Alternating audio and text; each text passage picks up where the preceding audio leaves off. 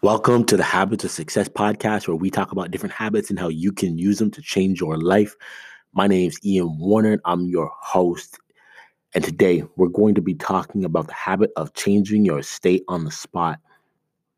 Now, I want you to picture this for a second.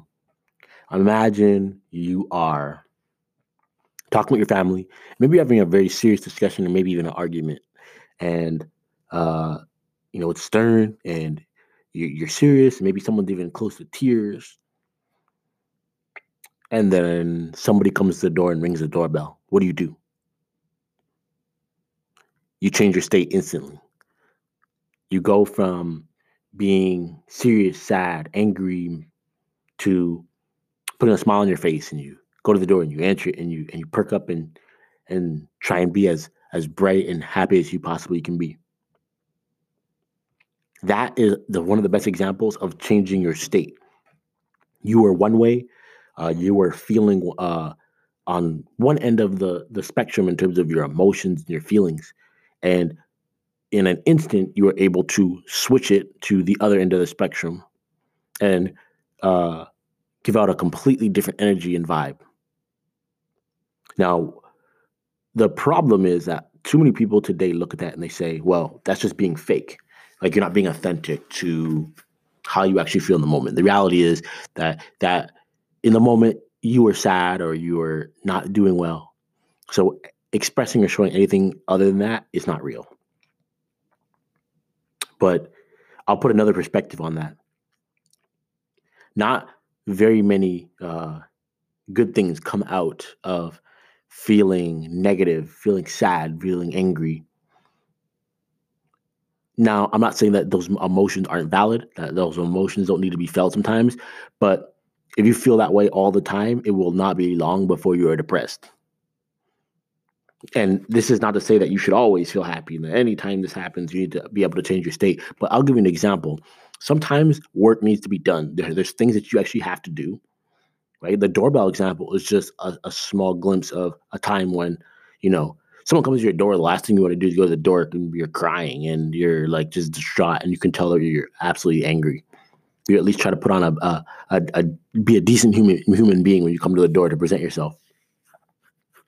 But there are times when that's not like I remember being in college and getting into a fight with my ex-girlfriend, and I have a race like coming up in like 10 minutes, right? Am I just gonna throw it all away because what I'm feeling inside isn't conducive to running fast and isn't conducive to what I'm wanting to do? No, it's like you have to learn to change that state. I had to go from being angry, sad to feeling relaxed, to feeling calm, to feeling confident, and I had to do that quickly. That is changing your state, and you never know when you're going to need to be able to do it because you just don't know. Obviously we don't expect to or anticipate, oh man, on this day, I'm going to feel really angry and sad. Like, we don't know what's going to come. We don't know what life has to offer sometimes, but to be able to minimize the damages, to be able to minimize those feelings in a moment, to be able to get something else done is something that can be very valuable. Now, obviously, if you're able to do this and you're able to do it well, you also have the choice of not doing it.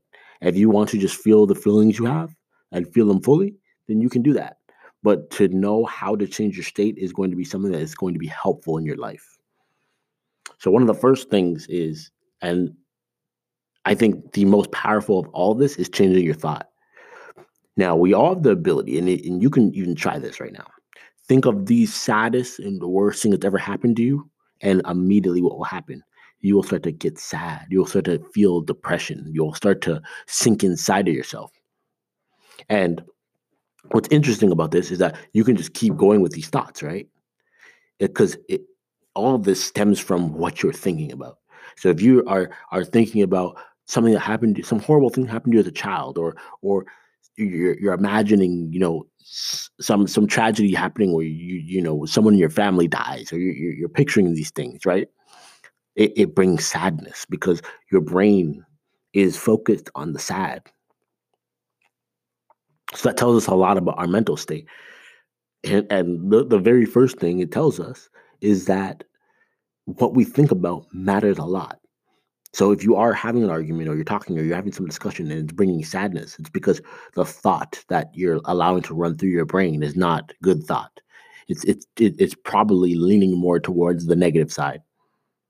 So if you can change that thought to positive, even if a conversation is not going well, how can you think positive thoughts while you're in that conversation? Now, this isn't like uh, fairy tale magic land. I'm not saying that you should just be the most unrealistic person and just never think about what's really going on and never be realistic and just think happy thoughts. It's like, no, but there's a way to have a serious conversation with someone, but also still see the positive of what's going on. So I think even like with this coronavirus, right? You have a choice. You could think every day and wake up and say, this is the end of the world. We're all gonna die.